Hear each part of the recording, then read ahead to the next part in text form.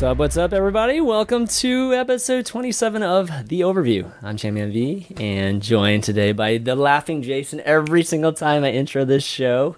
What's up, Jason Kaplan? I was just thinking, like, maybe if Complexity actually won tournaments, Harbleu would have a webcam. And we would have to use a picture. I haven't been introduced yet. He's there. Look, he's got he's just in the middle of a match, but he's the got best the pleasure in of staring. joining us. He didn't even introduce me yet, and you're already firing shots. That's the way this is gonna go, I guess, today. I want to welcome to the show the captain of the Complexity Overwatch team. He's a captain. Are you captain? Torque's gonna be it. Oh no, sorry. Okay, I guess captain. I am now. No, I am. It's official here, released on the ChanManV show. He's my favorite. Really How about not captain, but he's my favorite Roadhog on Team Complexity. Well, how about that? How about Star Carry? Star Carry of the we'll say that. When do we have Torque on the show? Oh man, but welcome to the show, man. Thank you. It is it's all right to be here. It's all right to be here. Wow. Okay. All right. I hear you. But anyways, well, we got lots to talk about this week. We didn't have a show last week, so lots of 2 weeks worth of stuff. Season 2 definitely in full swing at this point, and I think we should talk about just what our experiences are, what we like about it, what things like we'd like to see changed too. Meta changes obviously in full swing. Lots of different characters. We're actually seeing different support players and maybe even some defensive characters mixed in there at times. And then some community news. We've got a major person at Blizzard retiring, got a developers update, and then lots of esports news, which we'll dive into with teams as well as events like the World Cup and even World the Cup Overwatch Open that's coming up too. Okay, so let's talk about Season 2. Just, I guess, us playing Overwatch, what we've been doing this week. Harbleu, since you're our guest, what you been up to in terms of Overwatch this week? Well, it turns out that I'm the only one on my team who actually plays the game outside of scrims. But yeah, I mean, I've been actually enjoying Season 2 and all the changes quite a bit. I got Grandmaster, which I'm pretty proud of myself about. Quick pat on the back. You got it in NA, man. What does that really mean? Try getting into Europe. The toughest region. Europeans win one tournament, and this is what happens. We'll see after E-League, but it's been good. The question is, are you still in Grandmaster, or did you just have like? I got it again last night. Okay. Then I duo queued with Zoms and Pokelols and lost both those games. So go ahead and blame them because I got it solo queue all by myself. So that's what it is. Did you get that Grandmaster when you were streaming over at your streams? What's your stream channel? I wanted to go watch it. I just forgot what it was. A quick plug. Twitch.tv/Harbleu. Feel free to tune in tonight. I'll be streaming again. Sorry about that. We're jumping to the shout-outs already, like 5 minutes into the show. This is amazing. When can I actually we'll see you guys next week, guys. Grandmaster back. Monday through Fridays at like 6 to 7. No, I'm late night. I have to do it after scrims at like 12:30 a.m. So yeah. But let's enough selling out. Yeah, so Season 2, so what are the things that I guess you particularly liked about the changes and maybe some things that you'd like to see change? Well, I'll go first on this. So as a player, so the huge thing for me is as a flex, there's so many more heroes that are like viable for my role now. Like before, if you were flex, that essentially meant that you played Zarya. Like that was it. Like before Season 2 and the patch and everything, that's what flex was. But now with the Zenyatta nerfs, that's actually opened up like a lot more heroes that weren't that viable before. And also some of the other changes. Like now Roadhog is starting to see quite a bit more playback in the meta. And with some of the changes, Mei is actually a lot better, and Junkrat too. So for me particularly as flex, there's a lot more heroes I'm allowed to play, which just makes the game way more fun for me. What are your thoughts on just the whole draws and just how the time bank system's working right now? I'm still not sure if I prefer it over I prefer it over Season 1, how coin flip, obviously. Like that was, I think everybody prefers that. I like time bank way more than that. Now, in terms of like tournaments using time bank, I'm still not 100% sure if I think it's better than just stopwatch was. But Our team hasn't really played in a tournament yet where we've done it like in a real competitive setting, so I haven't had like full time to test it. But in scrims, it's been okay. I think I can see it working out fine. Like I said, I'm not sure if I like it more than just like stopwatch, but it's been pretty good so far. I mean, the events right now, Jason, aren't most events playing a tiebreaker for the draw situations? I don't know what Ghost is doing. The way it used to be, if there was a tie, at least in the Atlantic Showdown, there was a tiebreaker map. It was like a King of the Hill, best of 3, not best of 5. I don't know if Ghost is using that, but then past that, there's not really many other tournaments going on right now. There's the Levana one. Yeah. I would assume there's there's a King of the Hill playoff for that. That's usually what people are doing. Yeah. Yeah. With the World Cup though, they did a different little thing, but we can get into that in a little bit. Okay. Cool. My season 2 experience. Yeah. Actually, it's been pretty nice. I guess I got really lucky in most of my games because in my placements I went like 6-3-1, but like in generally every game -1. Hey, high five, bro. We did. What did you start at 6-3-1? Like what player ranking? 2970. Oh wow! Oh wow! Okay. What a coincidence! I started at 3300. Yeah, fuck you. I thought you couldn't start in Diamond. Is that? Oh, that wasn't. No, you can't. Oh, I didn't realize you could start in Diamond. Okay. Yeah. So the problem I have with season 1 is that I didn't get to play until August, so I missed an entire month of it pretty much. Because I was casting every week for 4 days a week, and I didn't have like time because I was moving and all this other stuff. So it was nice for me to actually get in on the ground floor with this one. So yeah, I started at 2900. I'm now at like 3460 or something with like an 8-game win streak. So I'm getting 70 points a game. So I'm like being very cautious about every game I play now. But in general, the time bank's nice. It's nice. It's a nice little change. There were some minor tweaks though that kind of confused me on capture point maps. So the old way capture point maps was if you went to overtime, you never got additional time allotted to you. So for instance, if you're on the second point, you're in overtime, you cap it, and then your first actual round of attacks, you get no time. But if you have more than 1 second left, but less than 2 minutes, you get reset to 2 minutes. Now it just adds a minute to everyone. So it adds a minute to the team who went overtime, and it adds a minute to the team who has more time left over. I don't know if I fully agree with that. Like it gives place for so much more comebacks. It's such a drastic change from the first season to second when it comes to that little overtime tick. Wait, you think the change makes it better for comeback, or you think that the old way was better for comeback? The new change. Because you get an extra minute, and the fact that you can well, actually I don't know. Yeah, if you go to overtime on the first point, then it's over. You don't actually get a chance at the second point, but it gives you a second chance. Where on the other side, you just get an extra minute, like allotted to, which isn't necessarily a good thing, because they get a minute, and it's always a chance, to catch you off guard or something to make a mistake for the team to capture. So I don't know. It's definitely odd. I think it was like a pretty significant change. I feel like I don't know about you, Harbleu. Wait a minute. So I'm still slightly confused on all the because I know if you cap it overtime for the second point now, gives you an extra minute, and then so when you go back on offense with that minute, if you cap then the first point in overtime, did you say it's over then, or does it give you 30 seconds? Because I know normally does it give you 30? Yes, it used to give you an additional 30 then after you cap so then first point. Okay, so then that was I haven't had much experience when it comes to that. I've just seen a couple of cases. So you get even more time, to actually capture the second point, which is extremely favored for teams who are trying to come back and who are already set behind.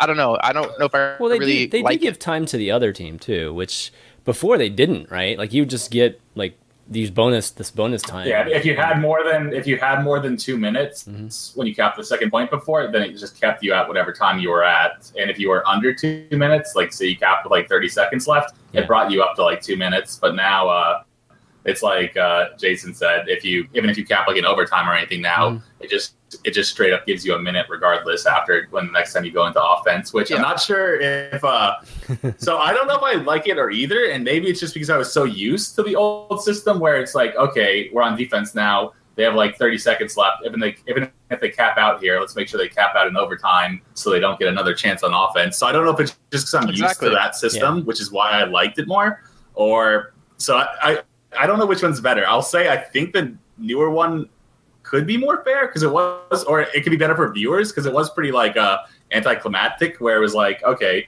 this team now doesn't get another turn on offense. So if this other team just caps the first point, they win. Like it was, I can see it being almost better for the viewers this way. But I'm not sure if it's like more competitive like this. So I'm not sure if I like it or not yet. Yeah. I mean, like the fact that originally, if you did pull them into overtime on second point, it means all you have to do is cap the first point to win. But now you have to defend the first point and potentially second point and still do it again. Right. So it puts more work on the team who already had the advantage, which if you look at it in terms of like, oh, the better team should always win, they should win.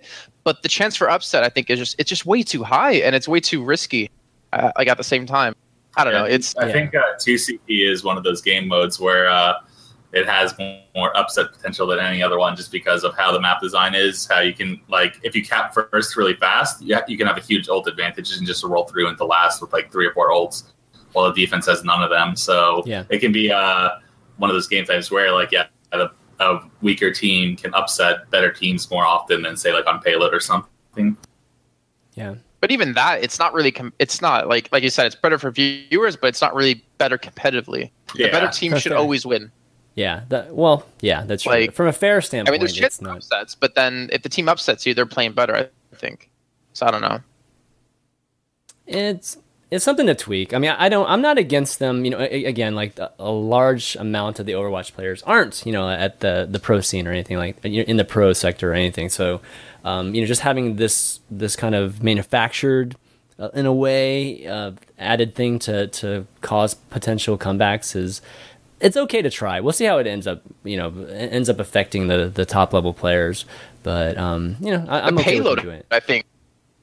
Like out of all the changes, the payload one is like insane. Though the fact that you can technically push the payload the entire time and actually finish, and teams have already done that back at one of these COW tournaments, and even I think in a Ghosty Gamers tournament, just to be able to push the payload the entire way through. See, like that, I'm actually okay with. For the fact that if like you're the better team and you can't win a team fight, then the other team should ideally be able to cap on you.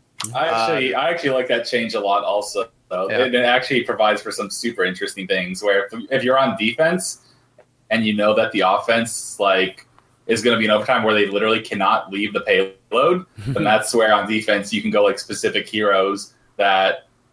Like you can go like Mei and like Zarya, who you literally just like with your ultimate on defense. Like if you have Mei ult and you just toss it on the cart, like they can't leave the cart, so they're just gonna get like frozen and just die there. Or like with black hole or something, you can like black hole them off the cart and then just make them lose. So it provides actually some really interesting strategies, I think. Yeah. And I actually do like that change quite a bit. It's been in scrims and everything like that from testing. It's been really fun. It can like provide for some really hype games where the offense is like rolling the payload, doing overtime, and they can't leave the card, and the defense is trying to just knock them off. Like it can be, I think it's a really cool change to that one. Yeah, it's one of the reasons why we are seeing more Maids too, with the change to Maids projectile. Mai's so damn she's good. Crazy good right now. I hate her, but she's so good. She's so fun. I do want to talk, like, since we're talking about things that are a little bit, you know, potentially from the fairness standpoint, not quite there yet. There's still that issue I mentioned even on a few shows before, where you have that scenario where neither team finishes the first checkpoint or the first capture point, right? And actually, let's just say payload. It's actually payload match. So neither team actually completes. Hybrid, yeah. So neither of them complete the actual first checkpoint. And you're in a position where, you know, there's just a marker, right? So the first team goes, and then there's a marker, and then the second team has to try to just meet that marker. But that totally gives the advantage to the first team defending, because the first team defending has the entire clock to determine where the payload ends up, where the second team, like, once you just meet that spot, it's over, like, instantly. So, like, it doesn't matter if you would have won that team fight like a little bit later and pushed that cart all the way back. It doesn't matter because you don't even get a chance to do that. So that's always been an issue with fairness. I'm not even sure why they do that. So I'm not even sure if it's intentional or not. Well, so I can see what you're trying to say here, and from my standpoint is, so if you're on defense first, obviously you want to just do like the best defense possible. Yeah. So were you trying to say that it's favored for whoever gets defense first or whoever gets attack first? Whoever gets defense first, because they have the entire clock to determine where the payload ends up. where the second defensive team doesn't. Like if it ends in the first like if you meet that spot in the first 30 seconds or 60 seconds, then it's over instantly. Like the game literally ends right there. You don't get the rest of the clock to like you don't get the rest of the clock to turn it. But that means whoever defended second then just like completely messed up on their offense then. Like they were the ones who didn't push the cart as far as they should have. And then so then they know how far they set. So you can actually go like a different comp specifically knowing that, we have to stop them on this point, or we can't let them cap like the streets phase of King's Row. Like we have to stop them in the mid streets. So you can actually specifically change up your comp knowing that they can only push the cart this far. So you can run heroes with like different ults specifically for that. So it can actually make you play differently. And I wouldn't actually say it favors either side. Like our team actually has absolutely no preference for whichever one we're on first, whether it be attack or defense, just because it's balanced in different ways and it can force your teams to play slightly differently. But I don't think it's a huge like impact actually. Yeah, so the added information, I guess that's true. I mean, you strategically could play differently based on just knowing where you need to get. So, okay, that makes sense. That definitely makes sense. Also, like, I don't know about you guys and, just you playing Flex, Harbleu, and Jason, what do you play these days? Like, you're playing, what's your main? I'm actually playing DPS, thank God. See, well, I'm playing Pharah and Mei main. Okay, then you probably don't have a problem with this, but I play Reinhardt, and, I know they made some changes to at least how support is rewarded in terms of rank points, after matches or even losses or wins or whatnot. But and they probably have something in place too from the standpoint of the algorithm for tanks. But I feel like Reinhardt right now, I feel like I'm losing way more points than I'm gaining, even when I'm streaking. And I think at least from the standpoint of Reinhardt's role in a lot of these battles, it's not being like rewarded properly or whatnot, because I'm at 50% and I'm like minus 210 on my rank points, and that at 210. Were any of those streaks like were you on a losing streak or ever on winning streaks? Because those both really affect you. Yeah, both. I mean, I've probably on equal number of losing streaks and winning streaks, and I mean it was like massive. So like anytime I win, I mean it's literally between I would say 20 and 35, and when I lose, it's anywhere from 30 to 60. And it's just like, man, I mean, I'm like losing, points constantly. You know how to solve that? Just don't lose. Well, yeah, but are you saying use the fabled like sign of, or the fabled skill of just get good? It's what it sounds like it might have to be. That's nothing. Well, it's nothing I've heard of personally with like tanks having that issue. I know JKW. Well, maybe it is. I don't know, but it's particularly I don't know how they factor in everything. Like, does it factor in like damage blocked as to like how good you're doing as Reinhardt? Like, because obviously, I think it does like factor in like healing done and other stuff like that. So I'm not sure how they like calculate what your like hidden like MMR and all that other stuff is. So who knows? I'm hoping it's. I think what I was trying to get at is like I'm hoping it doesn't have that much to do with individual play. Because I used to be a fan of individual play, and I kind of understood it. But right now, I'm thinking that it might be too much of a design challenge to actually implement that in the form of just the whole balancing and stuff. Because especially with Reinhardt, I mean, there's all kinds of different strategies that involve Reinhardt that don't result in stats. Like for instance, just the El Presidente strategy, right? Just like defending a bastion. I mean, there's a lot of times I don't get many kills at all because that's all I'm doing. You know what I mean? But that's still important to the strategy that's being involved. Yet I don't get credited for it if they are taking individual play into account. I don't know why they ever actually more points based off of who you're playing. Because like you're saying, you could do like nothing one game and get nothing, like get no points compared to everyone else, but you actually did do more in the end, like just holding the shield up, like DPS. I don't understand. DPS always has to do DPS, so that's like a constant, right? Support pretty much always has to heal, and that's like a constant. But the thing with the shield, you can't give too much to damage block because it's so easy, right, to block damage too. So you can be abused. Really complicated scenarios, and that's why I think it's like you should just throw all that out of the window. And just have a win be a win and a loss be a loss. Just that's it, right? And balance based on that. I think that's how most other games do it. It is. I think like League and other games, it's pretty much winning or losing is the only thing that matters. and they try not to make like individual stats matter, which I kind of agree on it. But I can also see the other side where there's just those some games where no matter how well you play, you can have like 60% kill participation as like a DPS and still lose. I think if you play really well in a loss, it shouldn't affect you as much as if you just completely feed the entire game and you're like the reason that you lost. Like then I could see you losing more from that. So I can see like the flip side where like you have those games where you still lose, but I don't think it should affect it as much if you play well on it. But then it gets weird with like tank stats, like you're saying. How can you tell if a tank is doing good or not? Yeah, not based on stats. So yeah, maybe it would be best just do away with it altogether. I mean, maybe there is an algorithm that does favor somebody who is performing super well versus somebody that statistically doesn't look like they're performing. But definitely it shouldn't be. Like the bottom side should not be as high as the top side for something like that. And I think there's even like I can understand actually both sides of this argument. It's just how could you, like you're saying, ChanManV, ever actually monitor this to a level where it's not abused and it actually reflects things correctly? And I think one major problem, like in line with that's still happening and will always happen in games like this where you can choose whatever you want to play, is that there's griefers. Like I've had the most insane amount of griefers even in this season of just people who won't play what's needed. And I can understand, like, obviously you could have a 6 DPS team and still win. Like there's always a chance to do that just because the other team doesn't know how to react, or maybe every 6 players on your team is really good at DPS. But then you get those people who are like, no, I'm not going to play support ever because I don't give a fuck and I'm going to play DPS every time. I'm going to play an offensive Torbjorn because I won one time and it's the best thing ever and I want to play him. Yep. And there's no way to actually punish those people in a way.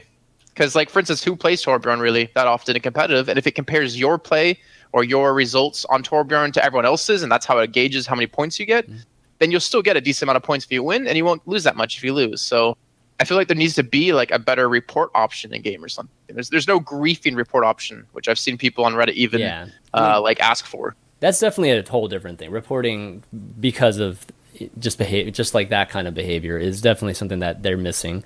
They were trying to combine it into like one option before, when in reality, like the reporting thing should have been broken up into 2. And we've talked about that for sure. But anyways, moving forward, like, why don't we talk about the meta? So we touched on, like, we're seeing a lot more Mei and seeing Junkrat and like your flex position, Harbleu. What are your thoughts on it? I mean, are you happy with the meta right now? Just for overall, for the most part, the one thing that we haven't touched on yet that I was going to bring up, it was Ana right now in it, and the 3-3, the dreaded 3-3 everyone always talks about. Whoa, there was a 4-2 today. There was a 4-2 today by NIP. Wait, what? Four tanks, 2 supports. They ran that today against. What was it, Ana, and then just like Lucio or something? I think so. Yeah, it was like Winston, Roadhog, Reinhardt, Zarya. Interesting. I mean, I can see. So, and Luminosity got like wiped over. It was insane. So the root of all this stems from just how fast Ana can build her ult, and that's honestly the biggest issue I have. Like, I don't think Ana is super OP or busted or anything like that, but it's obvious that right now in like competitive in the meta, she's super strong, and I think that just being because if you're on attack, you can literally build her ult before any other person on defense, unless they're running an Ana also has any ults to stop you. And then if you just Ana ult the Ryan going in against a team with 0 ults, he can normally just go in and roll over a team there. So I think, honestly, if they just nerfed Ana's ult charge speed, like maybe 20%, so the defense would have a time to get like maybe 1 or 2 of their ults to try and at least counter it, then I could think it being way more balanced. For right now, I think Ana is slightly too strong.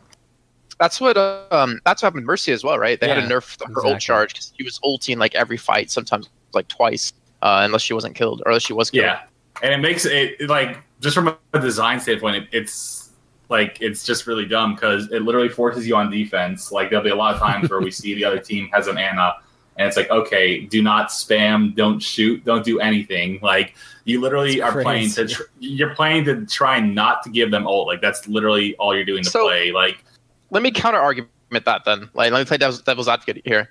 Then what stops you guys from engaging on a comp that has Ana? Like, to force a fight before she gets ult. So you can. That's definitely one of. So there's still, like, I'm not saying Ana's not unbeatable, because that is definitely one of the counters to her is hard engage. Like, hard engage against an Ana, she's not that strong against it. But there's just like if you're doing hard engage, you have to specifically run a comp design for it, and so you have to assume that the other team's running Ana. So like normally you'd want like a Reaper and some things like that, and normally most teams won't default to a Reaper on defense. Right. But it's getting to the point where you might almost have to now, just assuming that the offense is most likely going to have an Ana. So it's forcing you to like do these mind games on, and it's all coming down to whether or not the team has an Ana or not. And then if they don't have an Ana, you're stuck in like a suboptimal comp where like say they run like a pick offense with like Hanzo and Roadhog. Reaper is not really that great against it.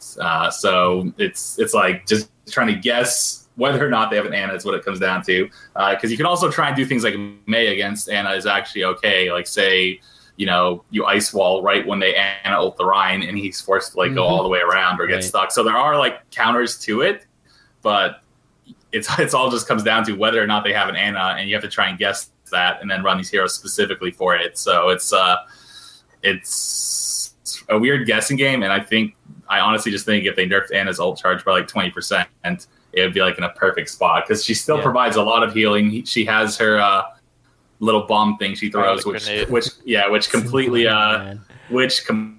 counters Zenyatta. Like Zenyatta ult, like you toss that in Zenyatta ult and literally useless. So she provides still a lot of utility with sleep dart and everything. So she's good outside of her ult, and just there's no reason it should be charged as fast as it does.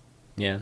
What about also the fact of so there's two ideas I saw. One idea I saw on Reddit, one I just kind of came up with their ultimate, that it's really frustrating to try to ult someone on your team and then like someone walks in the way and like he's too fat, so you kind of like hit the wrong person, and then like there was a suggestion of like you hit Q to lock onto your target and then you can hit it again to activate, or you can hit Q on someone else to change it. That'd be good. I think that definitely would be better, but I will say it is one of the funniest sights when you see Ana ulted like Mercy going in with her pistol trying to take down the other team. Lucio's the common one I see. I had that happen today with a Hanzo. Somehow Hanzo got in the way of a Reinhardt, and the Hanzo actually went and killed two people. It was great. I mean, if it goes on a DPS, he's gonna kill two people anyways. Like as long as it's on a DPS, it's still okay. But when you see it like on a Zenyatta just going in, throwing orbs while he's Ana ulted is one of the funniest sights. Totally wrecking. What about the other thing with Ana though?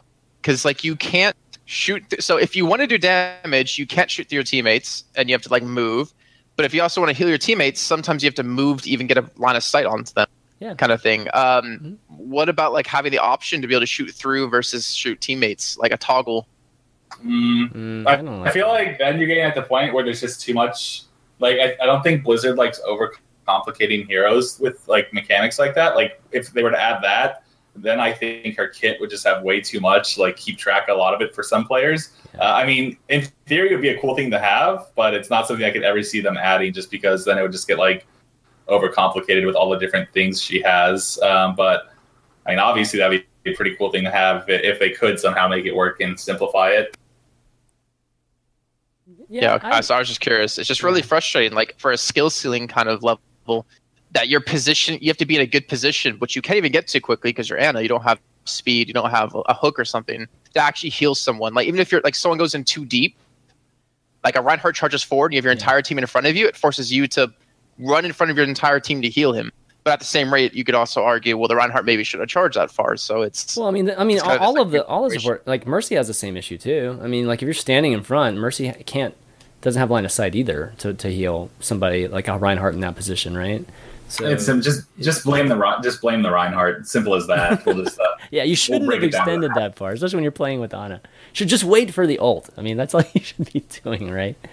No, but it's great seeing Ana in the meta though. I've really enjoyed watching it as well as playing with a bunch of Anas these days, and people are getting better at it too, just generally on the ladder, which is really, really, really nice, especially when you're playing. Right. Well, it's like I brought up earlier. I think the Zenyatta nerf like helped the overall meta so much. Like it opened up more DPS heroes, and it also literally every support now is viable. Like Mercy is getting a lot more play also, and I'm not sure if that's it's probably partly because of her buff, but also just because of the Zenyatta nerf. Like before, with how strong Zenyatta was, you just simply couldn't run another support over him because of how good he was. Yeah.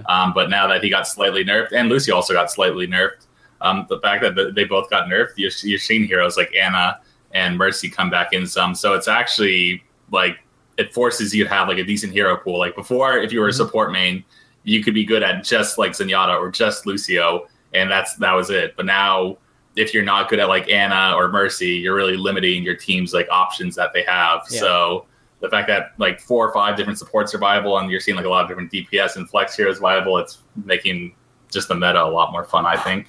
That sounds like a great place to be. I mean, we've been basically wanting this type of meta where different maps require different comps. And hopefully that 4-2 and 3-3 don't get too popular on all the maps, because that I don't know if that would be the funnest to watch. But definitely good to see every once in a while. All right, well, let's move on to some community news. A big announcement yesterday concerning somebody that's, if you like Blizzard games, if you've been following Blizzard games for like the last 20 years or 15, 20 years, then you know who Chris Metzen is. And in terms of Overwatch, he's the creative director. I think he's senior VP and creative director for Overwatch. He announced he's retiring, which is crazy. He's like still pretty young in my eyes, but he's retiring. I think he's 42, and 42. And he's gonna just kind of he wants to spend more time with his family, which is I can definitely understand that. But yeah, Chris Metzen not being part of Blizzard is like, I don't even know what that feels like, to be honest, because he's been such a huge person, or he's had such a huge role in a lot of the Blizzard titles that we all love. I mean, I think he started in Warcraft 2, I believe, or maybe Warcraft 3, and then he's had a role in developing the lore and a lot of the voice acting and things like StarCraft, Diablo, World of Warcraft, and of course, now Overwatch. So this is just a big announcement, and I don't think there's anybody that's a better hype guy too at BlizzCon than Chris Metzen. I mean, his speeches at BlizzCon are iconic and part of BlizzCon in my eyes. But yeah, I want to get your thoughts on Chris Metzen retiring. Jason, what do you think? Oh, can't hear you, man. I'll get my thought. He's got it. I'm good. I actually can't comment on it really because I don't know him. I didn't even know who he really was, what he did at Blizzard until the announcement. Yeah, I played StarCraft, I played World of Warcraft, I played Diablo. I didn't really know who he was. Like, the only person I really know of is like Mike Morhaime, Jeff Kaplan, and Ghostcrawler. And like Ghostcrawler doesn't even work for them anymore, if I remember correctly. He works for Riot now or something. Yeah, I feel that's all I know. I feel less bad for not knowing either. I'll say for I should have let you go first. Well, no, now we look the same in it. But I'll say for at least it's like a good reason he's retiring. It's not like health or something. Like if you want to, retire and spend more time with family and everything like that, I can completely respect that, and I think that's a cool thing to do. So it sucks to have enough money to retire at 42. I know, doesn't what it? A hard life, right? God. Seriously. Esports, please. Yeah. But I'm sure there's going to be someone else that can fill his shoes at Blizzard. There's more than enough talented people that can help do what he did. Yeah, I mean, I definitely hope so. I mean, again, Chris Metzen he's a super talented guy, and he's been responsible for these worlds that we talk about, and when we're talking about Blizzard products, just not even just like a developer or designer. I mean, he's the guy that even just created it, even just from the standpoint of lore and just developing that. Not to mention he's an artist too. He's done some of the visual arts as well as voice acting, and I mean, it's kind of crazy. Like, he's definitely covered the entire gambit. It's a good thing. It's a good thing you're here then, because Jason and I were both very very limited on that. Okay, it's a good. Well, I'm glad I added it to the show notes. Just so you guys. But no, I definitely want to pay respects to Chris, because again, like I think for the last 20 years, he's done a lot of things that he's produced has really changed the lives of a lot of folks that are watching this show, or that play Overwatch and any of the Blizzard titles.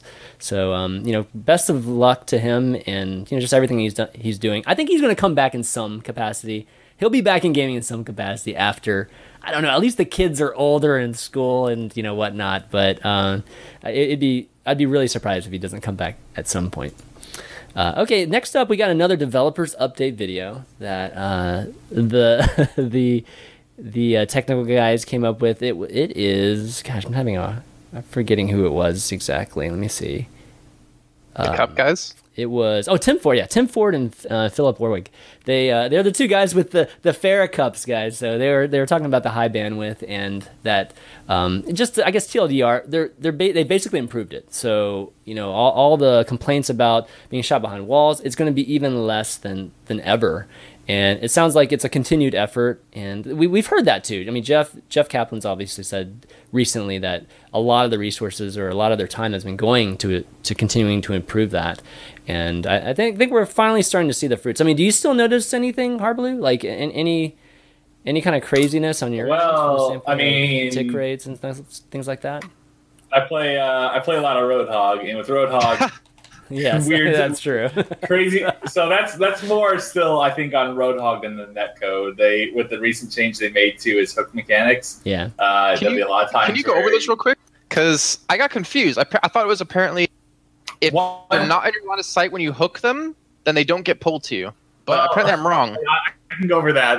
But as for the bandwidth thing, cool. I like it. Better bandwidth, always better. Okay.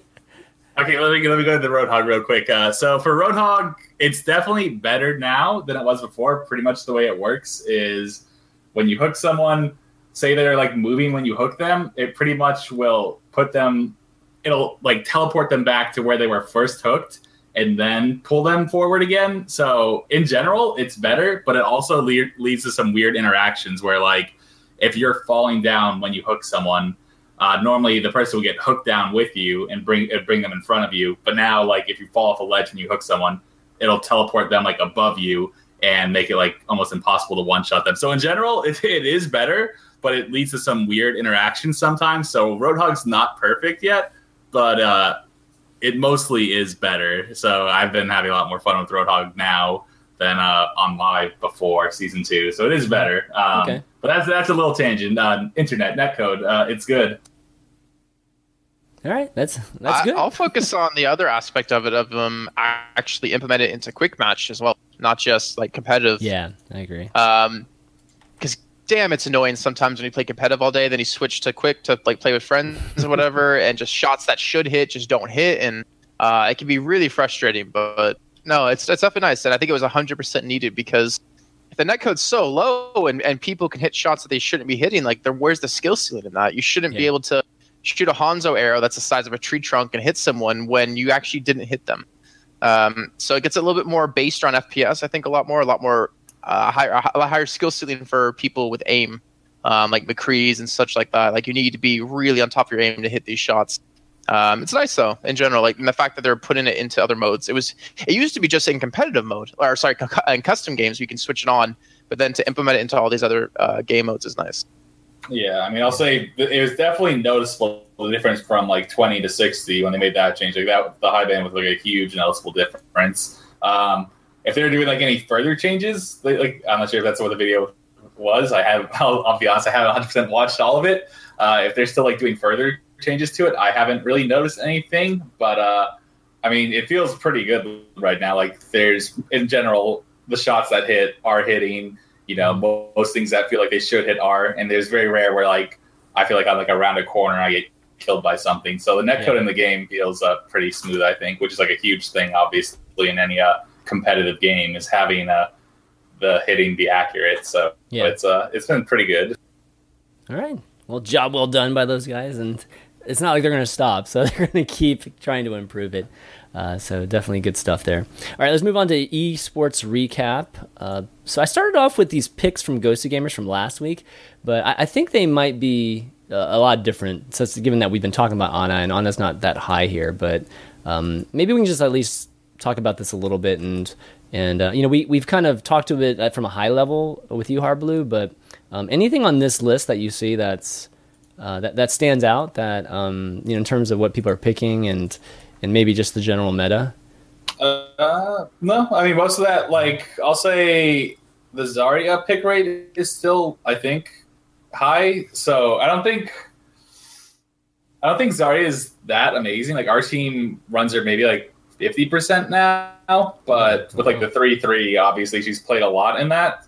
But I mean, like, all that looks in this list here, I'd still like to see maybe some of these more like niche picks, like use more. Like Mei, I think, is better than 9% pick. Like, and Hanzo, I think, at least at higher level, when you have like really good Hanzos, he can be like one of the better DPS out there. Like, there's no other like DPS besides like Widow who can like one-shot people across the map. And by him, he's just like random arrows. So I think if you saw like a Ghost of Gamers like this upcoming week with more top teams in it, those numbers would look like completely different there. I think because some of these heroes. I think Anna definitely used more than. I think Anna's definitely more than 4%. Yeah. Just look at the two big changes though. It's Mercy plus 40% change. Yep. And Genji 32% change of being worse, down. The negative area. Like that's pretty crazy. Just that. So for instance, for Mercy, the change with she heals more over time and she can dash around a lot easier without any cooldown. And then Genji with the changes to his wall jump, and his dash. No, it's the combo. It's the combo, right? Like you can't. Yeah, and he's seen a 30% change in play. Like that's maybe a lot more than expected. They also changed his ult. It lasts slightly less, but less. His that's a big deal too. Yeah. The one plus side, though, I've heard from like some Genji mains is that his shurikens are a lot easier to hit because with that projectile change they did, where they made all projectiles slightly bigger. Because it was originally they were reverting a change they had done a while ago where they had made them smaller, and now they're slightly bigger again. So it's easier to hit shurikens with him. So he isn't just straight up weaker. His was more like a change, and I think the negative 33% on him was kind of like it was like a knee jerk reaction. It was like people like, oh, he sucks now. There's no point of trying him anymore. Right. Yeah. But we've been seeing, I mean, in scrims and everything like that, he's still obviously strong from playing against like teams running him, and I think he'll come back up from that. Like, there's no way he's only a 35% pick hero. He's still a game-changing DPS who can, even with his ult, even with it being slightly slower, can just completely change a fight by himself. So I think he will go up from that big change. Yeah, the biggest thing with Mercy too is that not only did she go up 40.8%, she went from 0 to 48.8%. So she wasn't picked at all before. And that's like just like I said with Zenyatta, with where he was, there's just no point running like Mercy or anyone else over him. So the buff for her with the nerf to Zenyatta made her just more viable. And I think it's you can see there Mercy, Zenyatta, Lucio, like all three of them are up there, and it's really good having just multiple supports viable. Yeah, what are your thoughts on Pharah? Because a lot of the, folks were thinking when Mercy got that buff and Mercy would be back, that basically meant that Pharah would be back in the meta. And we're seeing a little bit of an increase. Like again, it went from 0 to 14. So Pharah is definitely good, better on some maps than others. Like on King's Row, she's pretty good because in like the street section and everywhere, there's a lot of like geometry she can hide behind. Like where Pharah is not good normally is like really open areas where McCree just has like free range, just shooting her across the map. But on maps where there's like buildings and high things where she can like fly behind, she's definitely a lot better. So our team's been running quite a bit of Pharah. You're telling us these secrets. I mean, any team that scrimmed us would know what we do. But I mean, she definitely, I don't think she's as strong as she was before. But she's definitely up there also, and it just goes back to all these changes making so many more heroes viable again. Yes, it's awesome. It's really fun. So she's pretty good. Okay, I think also the fact that we're seeing a lot more Tracer Genji gives way to her, because you see Winston, Zarya, Tracer Genji quite a bit, which I mean she doesn't do too great necessarily against like the Genji and Tracer. I mean, obviously if you can hit a direct on a Tracer, you basically kill her. But she's like a DPS you don't have to worry about really anymore, unless there's like a Zen in the team who can just snipe you out of the air. Like she doesn't need a Mercy in tow. So I don't know. I think we're gonna see a lot more of her. Like I've been playing a ton of her when it comes to ranked, and obviously ranked isn't the same as doing competitive matches, but she's still ridiculously good. I feel like so many people forgot how to play against her.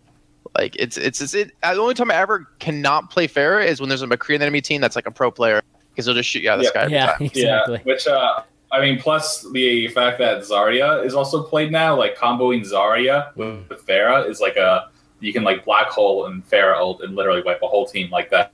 So before, back when it was like the Pharah Mercy meta, normally Zarya wasn't ran that often, and the Pharah Mercy was just like their own unit that did their own thing. But now you have like the Zarya there too sometimes, where you can then like shield the Pharah while she's ulting, so she just doesn't get killed instantly. So there's a lot more like playing around it now, which makes like some new plays that you didn't really see before. Yeah. That it's pretty good. That's awesome, for sure. Okay, well, let's talk about some team news. We've got a couple things. Starting with the good news, which was Immortal picks up the Sodipop, or the roster from Sodipop, which includes, let me see, let me bring it up real quick so you guys can see the official announcement. All right, so this is the Immortals Facebook page, but picking up Grim Reality, Agility is Athens, Jur, Hyped, which some of you guys might know from Hearthstone 2, Nomi, and Kurjin. So Sodipop, it was a pretty. I mean, they were probably like a second tier type of team, maybe even lower on the second tier, somewhere mid to lower team. So what do you guys think of Immortals? Being a pretty big name organization in esports, picking up this team. I mean, obviously, it's good for the scene. Yeah. Like the more top orgs always is better for a scene. So about this in particular, so back before we were sponsored by TSM or Complexity or anything, when we were looking for an org, we had talked with Immortals for a while. Okay. And we talked with Noah, who's like their owner or like their pretty much general manager, runs the whole org and everything. We had talked with him for multiple times. And they were definitely interested in getting into the Overwatch scene, but they were just trying to wait for like their right opportunity to get in.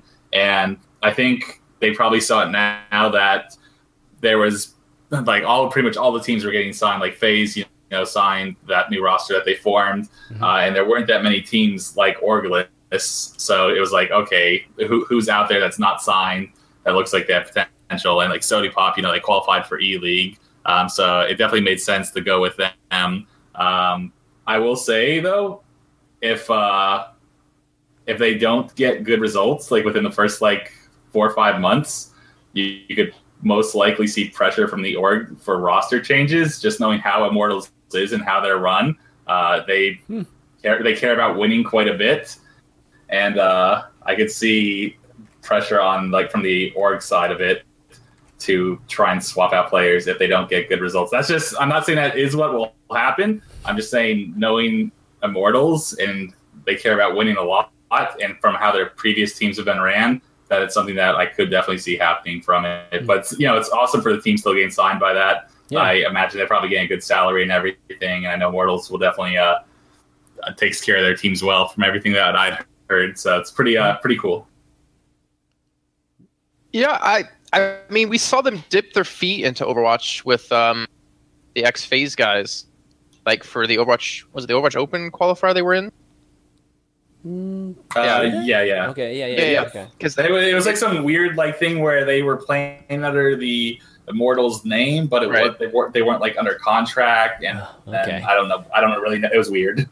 Yeah, it was just like a temporary, like you can use our name, out. but we're not signed you yet. Yeah. Yeah, I don't know. Like I feel like an org. Yeah, I kind of agree with Harbleu. Like if you're gonna be a team that's gonna be picked up by them, then you have a lot to live up to. Like with Immortals league team that they have, like pretty damn strong league team. I think Sodapops, I like to see them actually picked up though. Just the fact that they've been working really hard. I feel like for the past, how many months now of just constantly playing, had some good results here or there.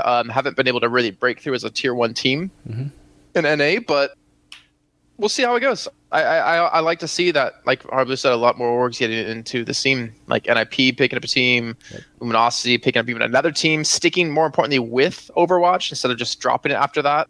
Yeah, can only be good things. I actually wonder what they're getting paid, because I know what they offered the old FaZe guys, and it really wasn't that much money. And I would imagine if you're Sodipop, you're getting paid even less than like the FaZe guys.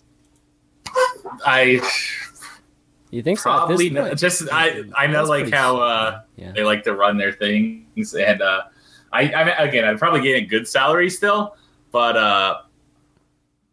I don't know. I really don't want to go too much into it. Exactly. I think I will say it's at the point now though where I know there are still other orgs looking at getting into the game, and it's pretty much where if they don't sign teams now, I think they're feeling like then they're gonna have to wait like a long while to get in, because there's not that many other top teams out there that aren't signed still. Like sure, there's some players who could like form a team and everything, but I know there are still like a few big orgs that are looking into Overwatch, but there's no proven team. Yeah, exactly. Exactly. There's no proven teams, but there's still ample amounts of players and potential teams that we still haven't seen, which we talked about even, I don't know, a couple of episodes ago. Like, we haven't tapped out on teams, that's for sure, and even just the supply of players. So I don't know. It'd be interesting to see if teams just like literally still want to wait, and well, most of these big orgs though, a lot of them don't feel like they should be having to take a risk like on these teams that aren't proven. Like mostly, I know the big orgs out there who want teams, they feel like they should be able to sign like a top 5 team right away and like be just set with that. So it's but it's just not like that. Like all the top teams are already locked into contracts with big orgs, and you just have like these tier 2, tier 3 teams that they can do well against top teams, but they're not going to consistently beat like any tier 1 team. But I'm just really interested to see whether or not some of these orgs end up signing those teams, or if they just keep holding out, trying to wait for like a superstar team to form and then just getting that. So how much do you guys think it is a bit of, I don't know, almost like kind of squatting in a way, like, because the big thing with the end of the year is that, there's nothing that's announced right now, in terms of Blizzard and what they're going to be doing with esports.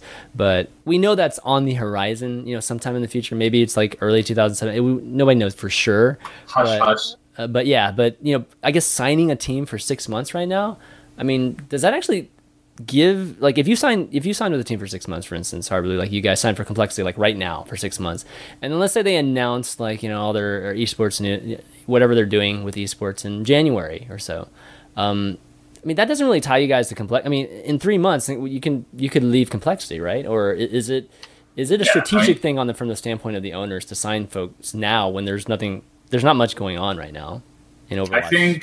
I think most players would want shorter contracts, just because with everything I've heard, with where it sounds like the game's going to be in like 6 to 8 months from now. Yeah, where's it going to be, Harbleu? It'll be some good stuff. Like where? What have you been hearing?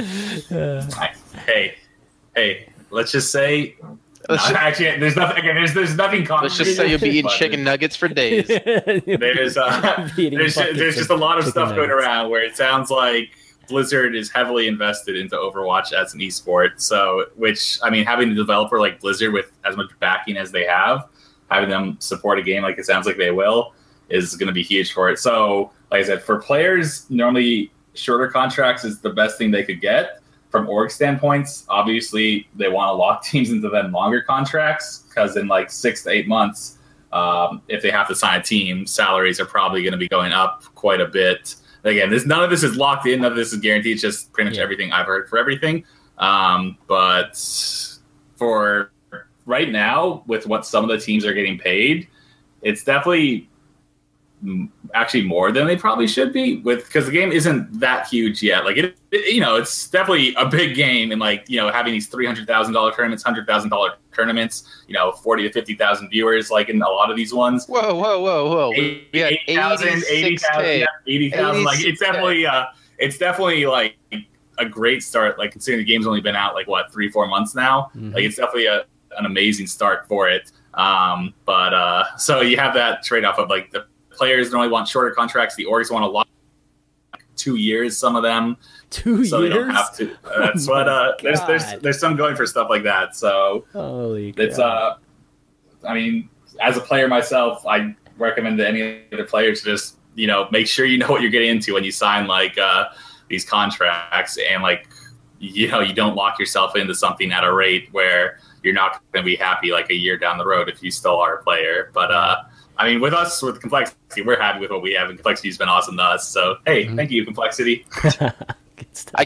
So I think Jason Lake just sent you your paycheck, right? Exactly. Yeah, exactly. Smooth that $20 bill under the table. The bonus, the $20 bonus. Yes. You can buy like over 20 chicken nuggets with that. Dude, seriously. No, more than, come on, you can buy like 100 chicken nuggets these days with probably that much. That's true. Can you eat 100 chicken nuggets, Harbleu, at once? I don't know, but have you seen that guy on YouTube who like, you guys have seen, I don't know, he eats like all that stuff, and it's like, dude, I get full just eating like a Big Mac. It's like, come on, how's this? You're making me feel bad here. Dude, those professional eaters are real, man. They're definitely crazy. All right, well, let's talk. Let's kind of move from like the good news to a little bit of sad news, which is Colorado Clutch is disbanding. And you guys might remember Colorado Clutch from, just the NA tournament. He's obviously an NA team, but particularly from Agents Rising, since they were one of the 4 teams that were invited to that event, and they did pretty well at that event too. But Justin, the owner of or co-owner of Colorado Clutch, came out with a twit longer that, let me show you guys too here.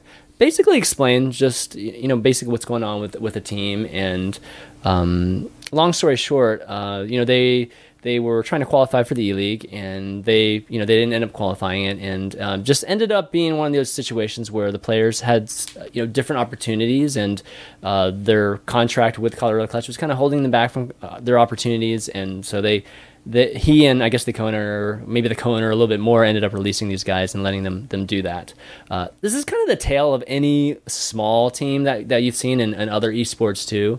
So it's sad because it's very, very difficult for brand new teams and team brands to establish themselves, particularly ones that start in a highly competitive space like Overwatch. From the Hearthstone, I obviously do some Hearthstone stuff too, and in Hearthstone we actually had 2 teams that were formed out of the Hearthstone space, which was Tempest Storm and Archon, and they've definitely had some success. Archon announcing they're disbanding recently, but Tempest Storm's had some success, and it's widened to different esports too. And I don't know if we're going to actually be able to even see that in Overwatch. You got Reunited. Reunited's a player on org. Okay, that's fair. Yeah. You mean CLG? Reunited. I'm sorry. Yeah, my bad. Damn. So yeah, what are your thoughts? What are you guys' thoughts? Is it going to be possible for a team to get success, start in the Overwatch space, and be able to become a big team brand? No. Okay. No. See, we have different opinions on this, and I think if you had like a a top level team who wanted to do something like that and didn't want to just sign with an org, I could definitely see it happening. Like Reunited, sounds like you might know more about this than I do. I can almost guarantee one day Reunited will be picked up by a different org. There's just thing is So what makes Overwatch different than CS:GO though? Because CS:GO you have teams like Godsent, and then Heroic actually is a new one that formed where it's player run orgs. How many big orgs don't already have a team in CS? Either one of those teams, if Godsent or Heroic, if they wanted to join a big org, they could like that. No, what big orgs are left that don't already have teams? Every big org already has a team, and that's partially why they're also making their own brand. The Godsent 100% could get any top org if it what org? I understand, but what orgs are there left that don't have teams? But then if the contracts were ending from a team, they'd get I think these teams, they didn't do it because they couldn't find another big org. I think they did it because they saw Astralis, even back 8 months ago when they left TSM to form their own brand, Astralis. There was orgs out there they definitely could have signed with. Yeah. But they saw that there's definitely, as player run orgs, there's a lot of money to be made out there when, literally any money you make it. Obviously it's a risk and you have to have an investor and things like that, a fallback and all that. But I could definitely see it working out if you had a tier 1 team trying to do something like that. Now the issue is if it's a tier 3 team or something, then you're not going to have as many people looking to back it and invest in it. So it depends on the team. Now it's obviously a huge risk if you're doing it also. The safest option would always be to sign with a top org where you're guaranteed to have stability, guaranteed to have that paycheck coming in, and that's all set. But that's true with any type of investment. There's always the risk to it, and I could see potentially some team or players trying out something like that and seeing where it goes. And I think there is the possibility that it could work out. Yeah. See, I don't see it happening just because Overwatch is nowhere near big enough for a self-made organization to really succeed easily. And all the people who try to become pros and became pros in Overwatch wanted a paycheck as soon as possible. No one wants to sit back and wait. No, just let's make an org, and 6 months down the line we'll finally have a paycheck. We'll finally be able to make money. I think there's just way too many teams right now that just want to cash in as quick as they possibly can because they don't know how long their career is going to last, right. Or even how long the game's going to last. And there's definitely not enough money in Overwatch at the moment to not try to cash in a paycheck right now. So I agree with that. I think at the current and with how many orgs are looking at investing into the game, I think by far the safest option is going with an org right now, just because the salaries some are willing to offer and everything like that.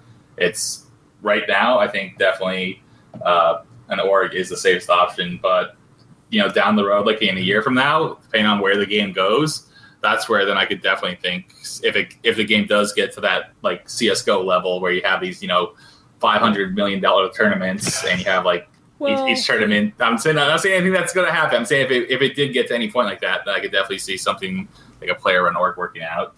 I think also being part of an org gives you more credibility when you go into a game as well, or like in a game, like the fact that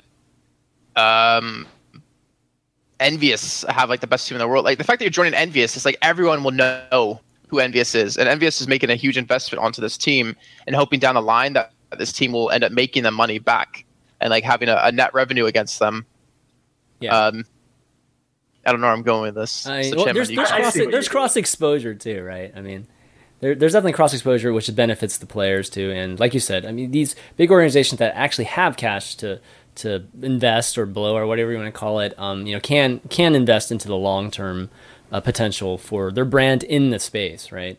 I actually think it's possible. Like, I think it's this very, very small percentage chance, but it is possible that there is a player, and there's two scenarios I can see. A player who actually has a ton of success, like let's just say Siegel as a streamer, that has a lot of revenue that way. And this is like the model that Amaz and Reynad went with Hearthstone. They have their own revenue streams that basically funds this team, and signing players and supporting like a large amount of players, right? And building this team brand that way. Or it's just somebody who's just wealthy, like, I don't know, they're born into wealth or whatnot, and they just have a lot of money and they happen to be an Overwatch player too. I think that could happen. I could see it. There's a chance of that happening in the space, but that's about the only thing. Like Jason said, you have to have money. I mean, there's no way around that. If you don't have enough money, you can't compete against the big. Well, that's where like the soda popping thing with like the Northern Gaming came with. Like exactly. A streamer, he decided that he wanted to have an org, and he picked up like NG Blue and NG Red, right. And then that just became Northern Gaming. Yeah. Then the team died. So, but yeah, like you see, like you pretty much, if you're a big streamer, like. I could definitely see, like with Siegel, he could have the chance of doing something like it if he wanted to, but obviously it's still further down the line. He's with NRG. I know they're happy with NRG. So. Exactly. It's also tricky because a lot of these big orgs came around through League of Legends. Like I think we already hit like the esports boom pretty much. You have CLG, TSM, Cloud9. True. I mean, I could keep going, but I just can't remember all the top of my head. That just came from League of Legends. Like FaZe and Optic came from Call of Duty. And I don't really see an org really being able to pull it off anymore. Or orgs in general being able to compete with, like, for instance, like if you're Colorado Clutch and Cloud9 comes up to you saying we want to pick up your team, like they have all the money in the world to buy you out. So even with Creation Esports and Dignitas, like if you get offered enough money, you're going to leave the team and join them. And it doesn't matter like how hard you try to keep the players, you just can't match the salary and the money that they can physically put up. And then eventually you have, Man United wanted to look for an Overwatch team originally, and then it kind of never happened. Mm-hmm. Like, what if there's professional football clubs in Europe? Billions of dollars. Like, they have billions of dollars to spend. How are you ever going to keep up with that? Yeah, it's true. It's definitely very, very difficult. And, you have to want to keep a team, like want to stay as a team. And it's hard to get all the players and everybody to buy into that too. But okay, why don't we move on to one last thing? This is going to be our last topic, and then we'll call it a show. The Overwatch World Cup, which Jason's been casting this last week, and casting the preliminaries for EU, which the EU, I believe, is the only region that has. Oh, does Asia have preliminaries too, or is it just EU? So there's the APAC and Latin America have. Actually, technically, every region has preliminaries, but I don't know what's happening in North America yet. That's being run by Blizzard directly, as far as I know. Yeah. If only Harbleu was voted in, he'd be able to give us more information about that. Too soon? But no, there's Latin America and APAC games as well that are still in their, I think, first stage. I don't know necessarily what's happening with the knockout round. But in Europe, we saw it last week. We had, Thursday, Friday, Saturday, Sunday, we had the initial matches where Germany CIS and Baltic Sea, Finland, Iceland, France, Norway, Sweden, Turkey, Russia, Italy, Spain, and Benelux all got through their groups. And now coming up starting tomorrow through the 16th, we have the knockout rounds. So you play one match, it's a best of 5. You win, you're going to BlizzCon. You lose, you're out. Yeah. And I mean, the thing is, the teams are scheduling their own games, so I can't actually give you a full lineup of what's happening yet. But I can tell you tomorrow at 5 p.m. CEST, I think we have Russia versus. One second, I guess I have them up already like sticky on red. Yeah. It's like Russia versus someone. Russia versus Norway.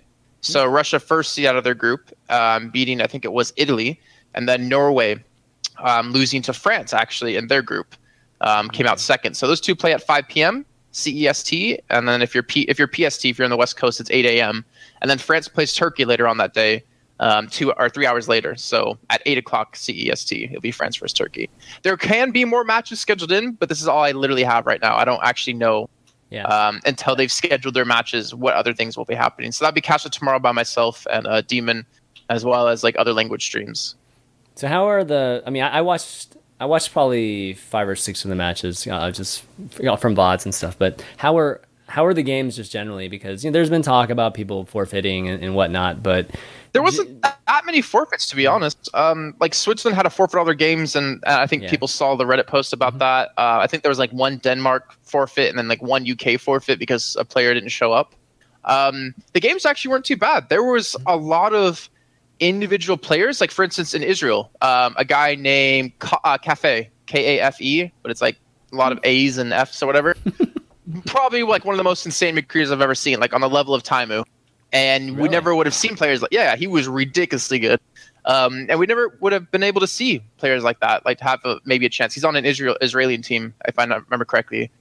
But there's a lot of good games, actually. And if you guys didn't catch any of the games, I recommend one game to watch. Okay. Finland versus UK. Probably one of the most hilarious games you'll ever see between the teams, because the UK and Finland were both having a great time. There was a lot of talks between crews. Numlocked and Linkser, who both play for Dignitas, were on opposite teams and had a big battle going up between the two who can kill each other the most. It was amazing, actually. Side game. So I'll say with the thing you mentioned about the Israeli player, I think that's pretty cool seeing and I think that's actually what Blizzard's goal of this whole thing was. It was to give these players exposure who normally wouldn't have it. So I think having these players do these really impressive performances like this is, I think Blizzard would definitely be happy to hear that. Now, I definitely I think it's cool having these fun matches where players are doing these fun things, but the competitor in me would have loved to see these be almost all-star teams from these countries. Obviously, that's not what Blizzard was going for with it, with the community voting and everything else like that. But there's just that part of me that wishes that when you have Team France versus Team Russia and all that, where you literally have an all-star team from those countries playing each other, so you'd be okay, this country is better than this country, and you can say that kind of with confidence, knowing all that. But because then it's weird because you have some rosters like Sweden or America or somewhere it is mostly top players and things like that. So you have these some countries where it's actually could be a top team, versus these other countries where it's okay, they got a streamer here. Just these random ranked players, some matches aren't going to be competitive, but it sounds like there's been some cool stuff going on in it so far. And like you said, or having certain players have these breakout performances in it is definitely good exposure. And I think that was one of Blizzard's goal, is to give them an opportunity to show themselves off in it. So I think that's pretty cool also. So it sounds like there's been some good stuff going on, and it sounds like there are still some good matches too. And I think there are some of the countries like Sweden and Russia and all that have good teams actually, which will have competitive games. Germany versus CS and Baltic was a really good game as well, because that was Internet Hulk, Artier, Icefelt, Skipjack in there. I can't remember the last two for the life of me. I can look it up really quickly, but versus against Valitage's team, which had ANAC on the team. It was some really good games actually between the two. And then even the games that you would have expect, maybe they're not pro level games, but they were still ridiculously close games between some teams like Serbia and Austria. Austria and Czech Republic on day one we had was really good as well. Yeah, I mean, the good news about all this with whole prelims and stuff is that by the time we get to BlizzCon, we will see basically the best teams from this whole thing there competing. So I think the product that's going to be shown at BlizzCon will be a much more competitive type of product than, I think, a fun product. Because, you know, right now it's just like, I don't know, how are you guys? I mean, I've heard you guys cast obviously a few of the matches, but generally just from the standpoint of being a caster for this, is it any different for you? Are you just casting it as just like any kind of competitive type of event, or are you know, is it supposed to be more of a fun type of cast? You know what I mean? Like that's where there's like a weird, you know, kind of non-consistency with how, you know, what this event is and how we're presenting it to. It's kind of weird, right?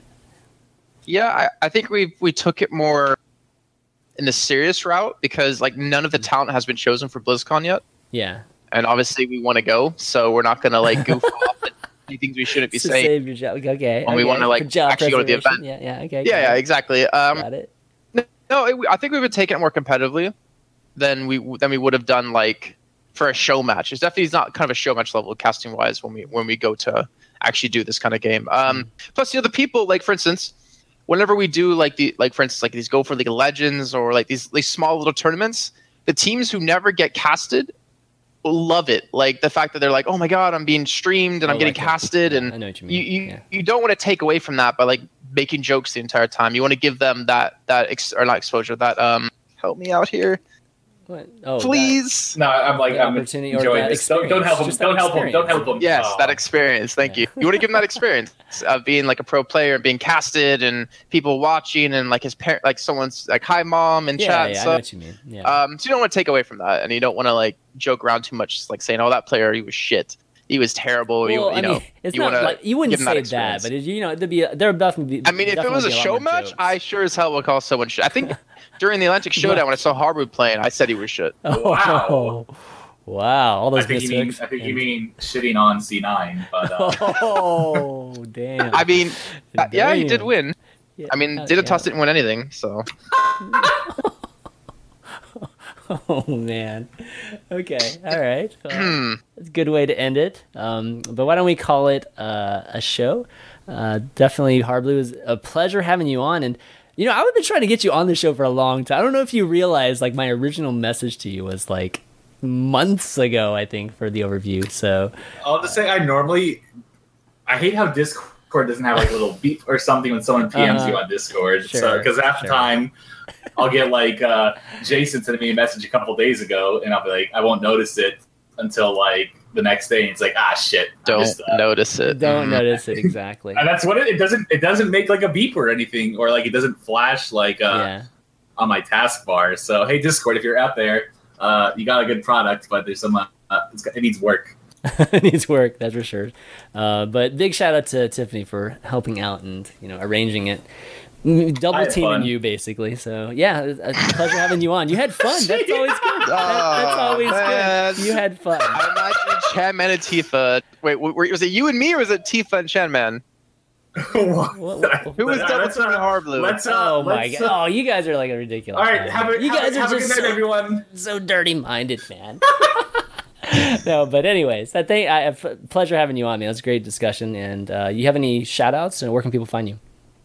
They can find me on my twitch.tv/Harbleu. That is HAR. BLEU. That looks like chair sweep. Can you get closer to his mic? Shout out to WD-40. Please give me some of your product to fix my chair. Doesn't Complexity have a chair sponsor? Yes, but we're not in the gaming house yet, so you know what it is. But I'll be streaming tonight. If anyone wants to, if they find me funny for some reason, they can tune in, and I'll be playing some video games, trying to get my Grandmaster back. Like probably 12:30 a.m. Eastern. So that's enough selling out for me. Anyone else want to sell out? See, I do the normal shout outs that I do here, which is going to make you look terrible, is a shout out to ChanManV for the show, and a shout out to my parents for letting me do what I love and giving me the opportunity when I was younger. Whoa. And shout out to me, right? For being here. And shout out to the entirety of Complexity for having to put up with Harbleu. And Jason Lake for not realizing what he got himself into. Oh. Well, and chicken nuggets, McDonald's. Little do you know that Harbleu's Thank you, McDonald's. Are they McDonald's chicken nuggets? I thought they were. You said you were eating. They were McDonald's. Of course they're going to be. Ranch dressing. What do you mean? Oh, whoa! okay, Watch your mouth, your son. I live in Germany. I've had 4 years of no ranch dressing. Don't pull this on me. Okay, that was actually the weirdest thing when I went to Europe. Was that I went to like a Subway or something and wanted ranch dressing on one of my salads or sandwiches. Yep. I mean, and they just looked at me like, "What is that?" And I was like, never mind." Yep, and also the sparkling water. It's all bubbly. Yeah, that was weird too. Yep. All right, I'll round things out. Big thanks to both of you guys, Harbleu and Jason, for doing the show today. Those wondering where Ben is like neck high in BlizzCon or no, TwitchCon planning right now. So you might not see him for a couple weeks, but he'll be back right after TwitchCon. So Fish Sticks hasn't gone anywhere for you guys wondering. But for those of you that missed some of the beginning of the show, you can find the VODs on youtube.com/ChanManV. I'll upload those right after the show, so they'll be up in about 30 minutes. All the folks that listen on audio, you can find on iTunes and Google by tomorrow morning, so definitely check that out. And if you guys do enjoy the show on iTunes, feel free to leave a nice review because it really helps people find the Overview when they're searching for Overwatch podcasts. But that's going to be it for this week. So for Harbleu, Jason, and myself, ChanManV, we'll see you next week. Later. Peace.